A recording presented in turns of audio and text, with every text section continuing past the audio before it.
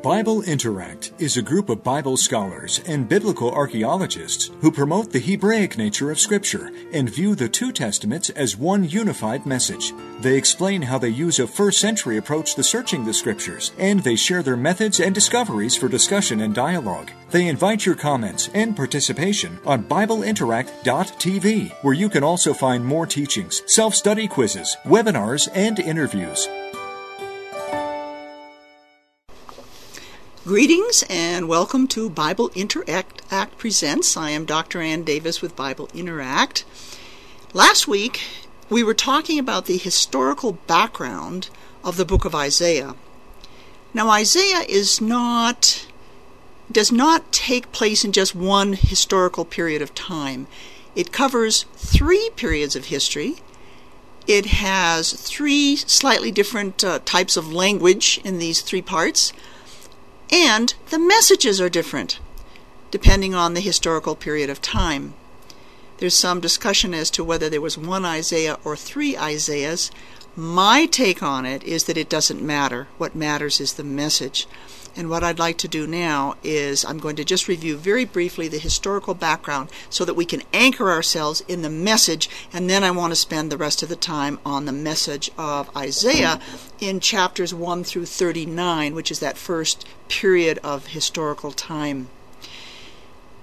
Isaiah was writing from Jerusalem.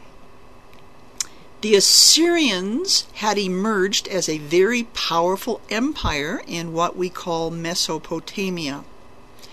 Mesopotamia means the land between the two rivers. The two rivers were the Tigris and Euphrates rivers, and today that is where Iraq is located. That was one of two power centers in the ancient world because of the richness of the land due to the water from these two rivers. And we see one empire rising and becoming very powerful, and then another empire coming in and conquering and becoming powerful, and then another empire coming in and becoming powerful. The Assyrians had come in and conquered the Chaldeans and had themselves become a very powerful empire in this area called Mesopotamia, the land between the two rivers. As Assyria grew in power and strength, it began to expand, and it conquered areas around it and expanded into what is today Turkey, and then it turned south and was headed toward Israel. It wasn't that Israel was important. Israel was not important. It's just that Israel was in the way, because there was another power center in the ancient world, which was Egypt. Egypt was powerful because of the Nile River. So it also had very rich, fertile land. And it became a very strong power. So you have the two power centers, one in what is Iraq today, the other in Egypt. Between them was the Great Arabian Desert. You can't pass through the Great Arabian Desert, I guess, unless you're a Bedouin.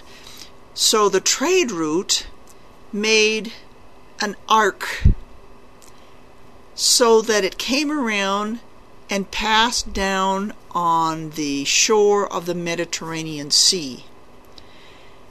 That's called, by the way, the Fertile Crescent. That it forms a crescent shape, and the trade route would come from Mesopotamia, curving around and then south along the coast of the Mediterranean Sea and into Egypt.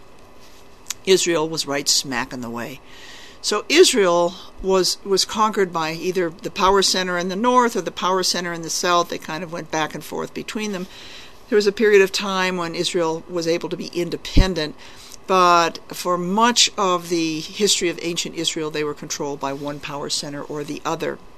Now, at the time that Isaiah was writing, the Assyrians were getting stronger and stronger. They were conquering, and their army was headed toward Egypt. It was approaching Israel. The language, now we're going to turn to the language of Isaiah, the message of Isaiah. Isaiah uses language that was very characteristic of the ancient world. It's very foreign to us today. So we have to take ourselves out of our modern Western world and transport ourselves back to the ancient Near East. The language of the ancient Near East was very different, so we're going to have to spend a little bit of time talking about that. I call it the language of wrath and judgment. The language is very harsh. It's very hard. If you don't do this, these terrible things are going to happen. We tend to think that the God of the New Testament is a God of grace, and the God of the Old Testament is this God of wrath and judgment, and maybe they almost sound like two different gods.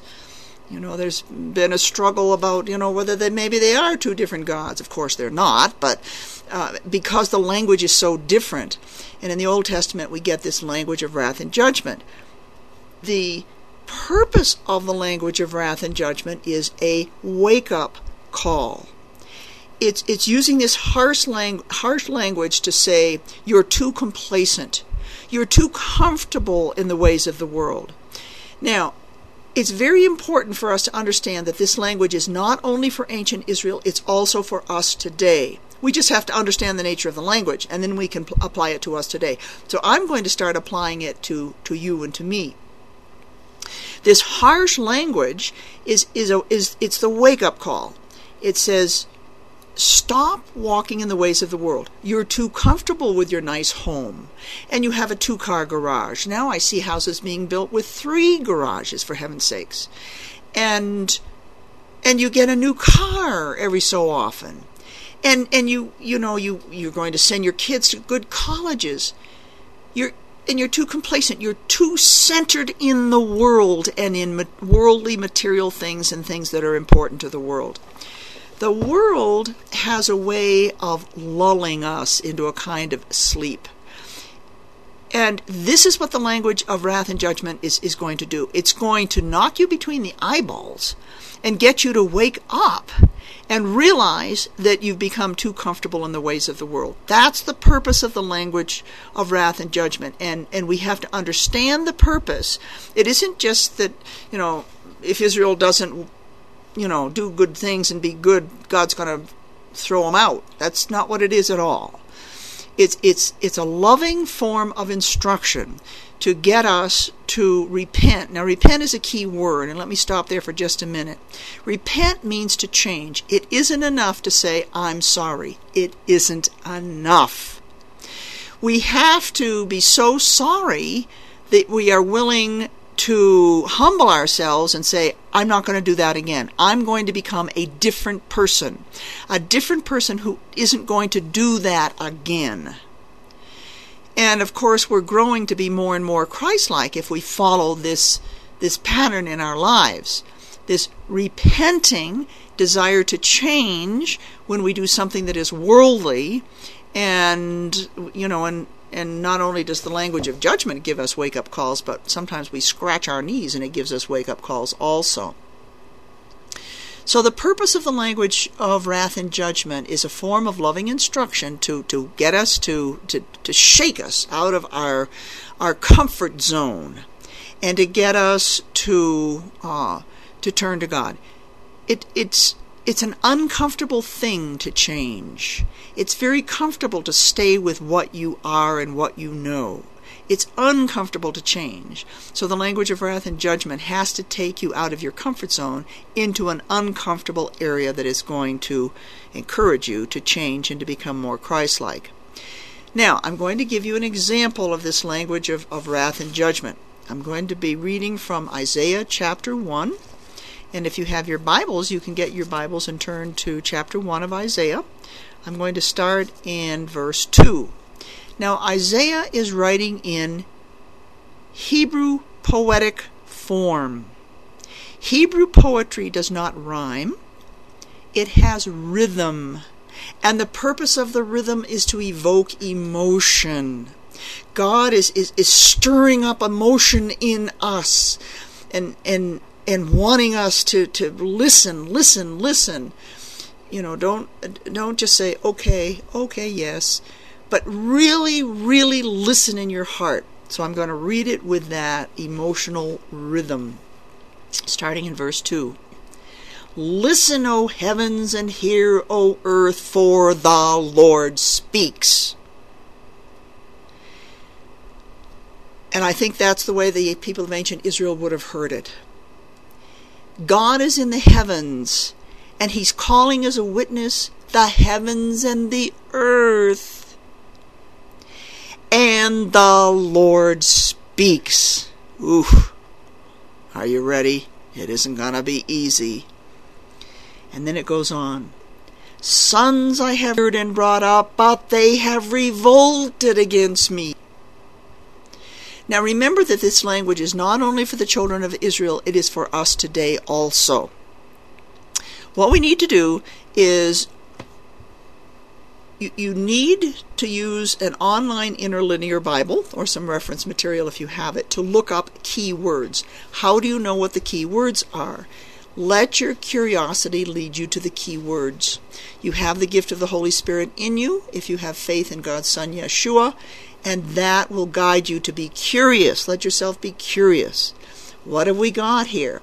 Sons I have reared and brought up. Why are there two words? Why is it reared and brought up? Don't they mean the same thing? Let's take a look at them in Hebrew. Those of you who know a little bit of Hebrew know the word gadol. Gadol means big. That's all it means. It means big, gadol.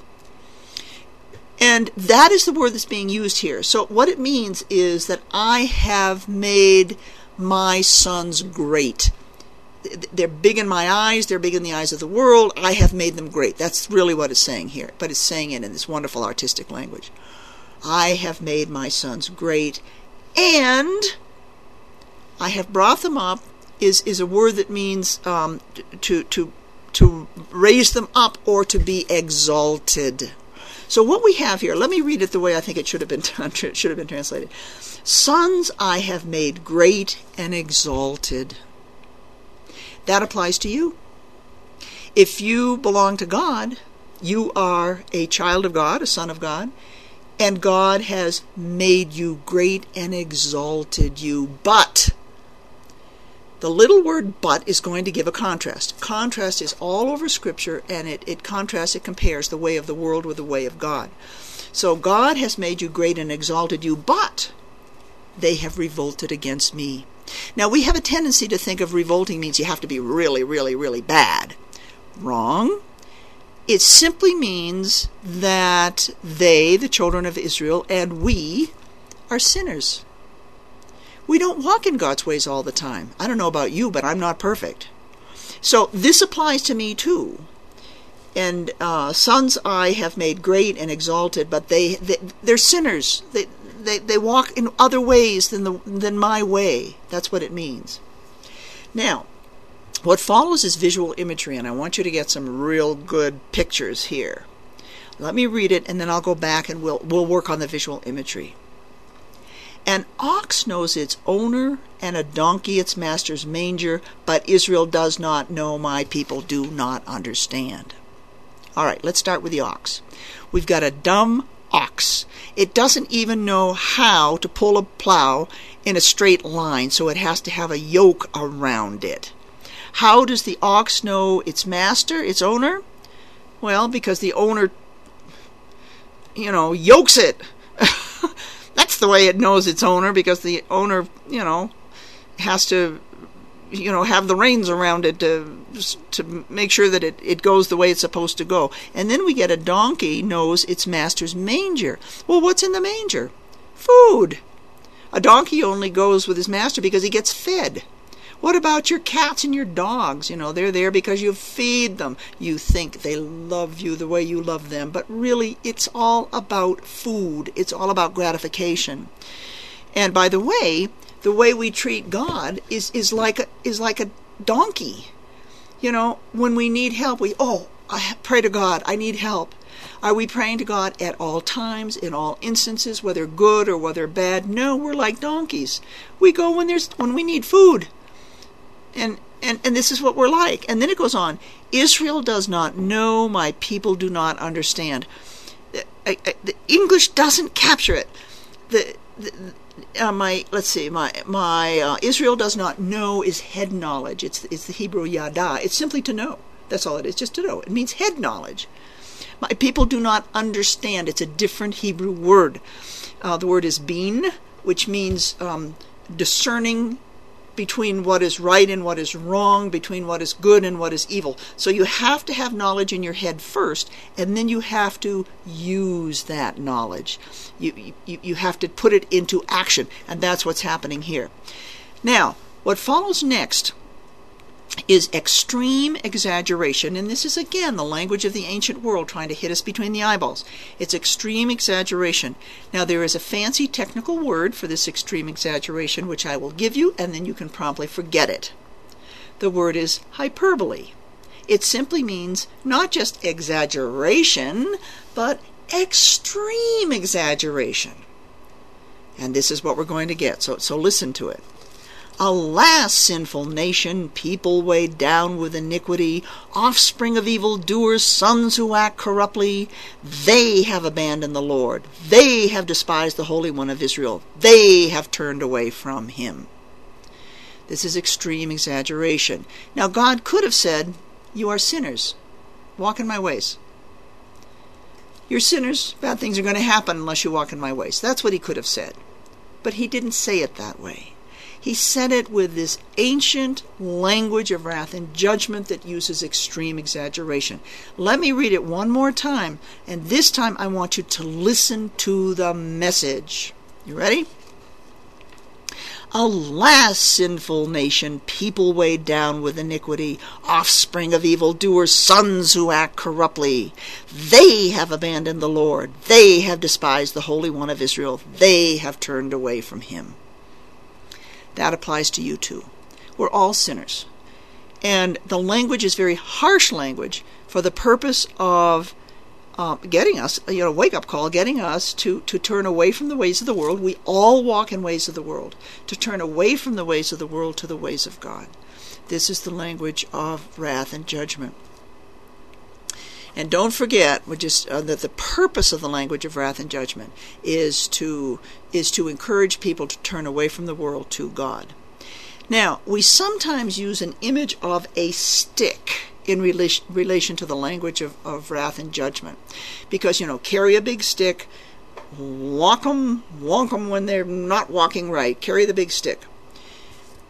This does not have to be corporal punishment. It is loving instruction. That's what it is. And God only sees the heart. And we need to operate this loving instruction, which is punishment. It's a form of punishment. But we do it as loving instruction. Now, let me give you an example. Let's say you have a teenager. Teenagers are very prone to walking in the ways of the world.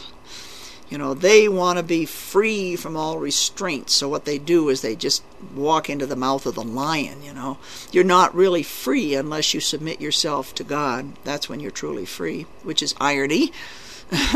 You think you're free and, you have no rules, and then you're going to be clobbered by the world, where if you follow the rules of God, that's when you're free from the world and in God's arms. So the teenager has done something bad, and you want to give the teenager some loving instruction. So you say, son, I am taking away your privilege to drive the family car for 1 month. Whoa! That is tough punishment for a teenager. So the stick doesn't necessarily have to mean a literal stick. It's a metaphor for loving correction, which is a form of instruction.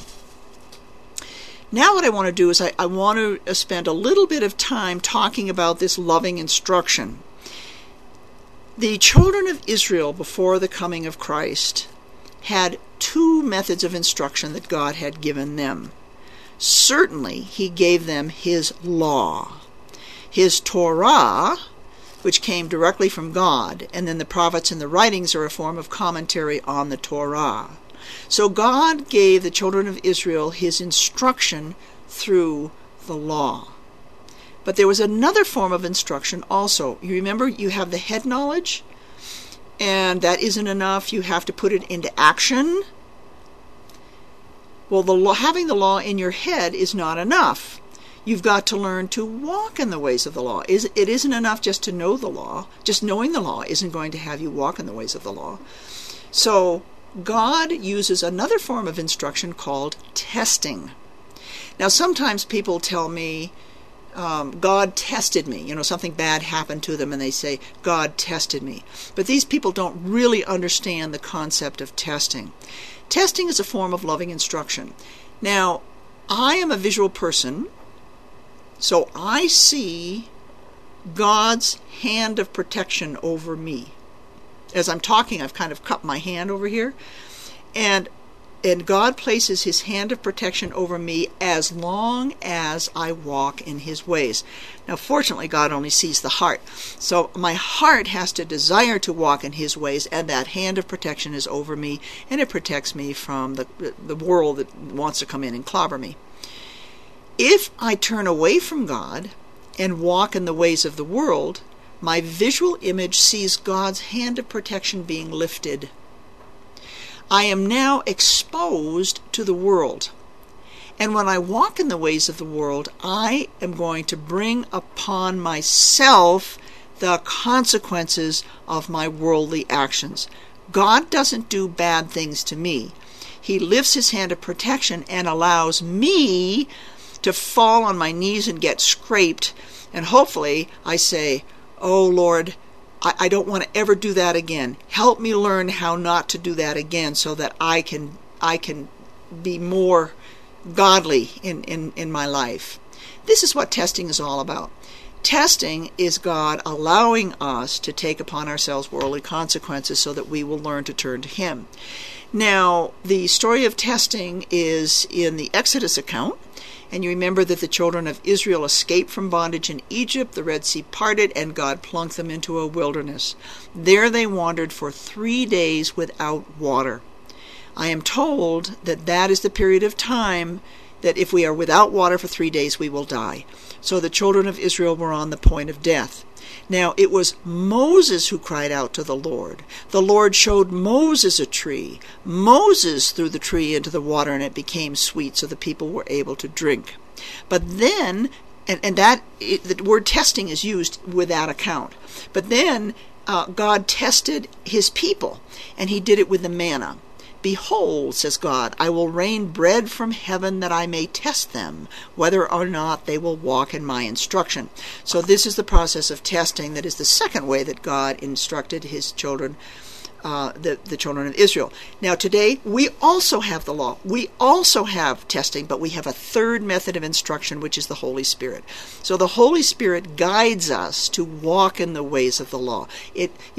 It isn't enough just to put it in your head. You have to be able to walk in the ways of the law, and the Holy Spirit guides us to do that. So, I've been working on the language of wrath and judgment that is very characteristic of Isaiah. So when you go into Isaiah, you will be reading the language of wrath and judgment, and you need to learn that it is characteristic of the ancient world as a wake-up call to get people to turn to him. I'm going to end now with Isaiah chapter 1, verses 16 and 17, because after this really tough language of wrath and judgment, God turns and gives clear instruction. He said, I've clobbered you through between the eyeballs. I've given you the wake-up call. Now listen to my instruction. Wash yourselves, make yourselves clean. Remove the evil of your deeds from my sight. Cease to do evil. Learn to do good, seek justice, reprove the ruthless, defend the orphan, plead for the widow.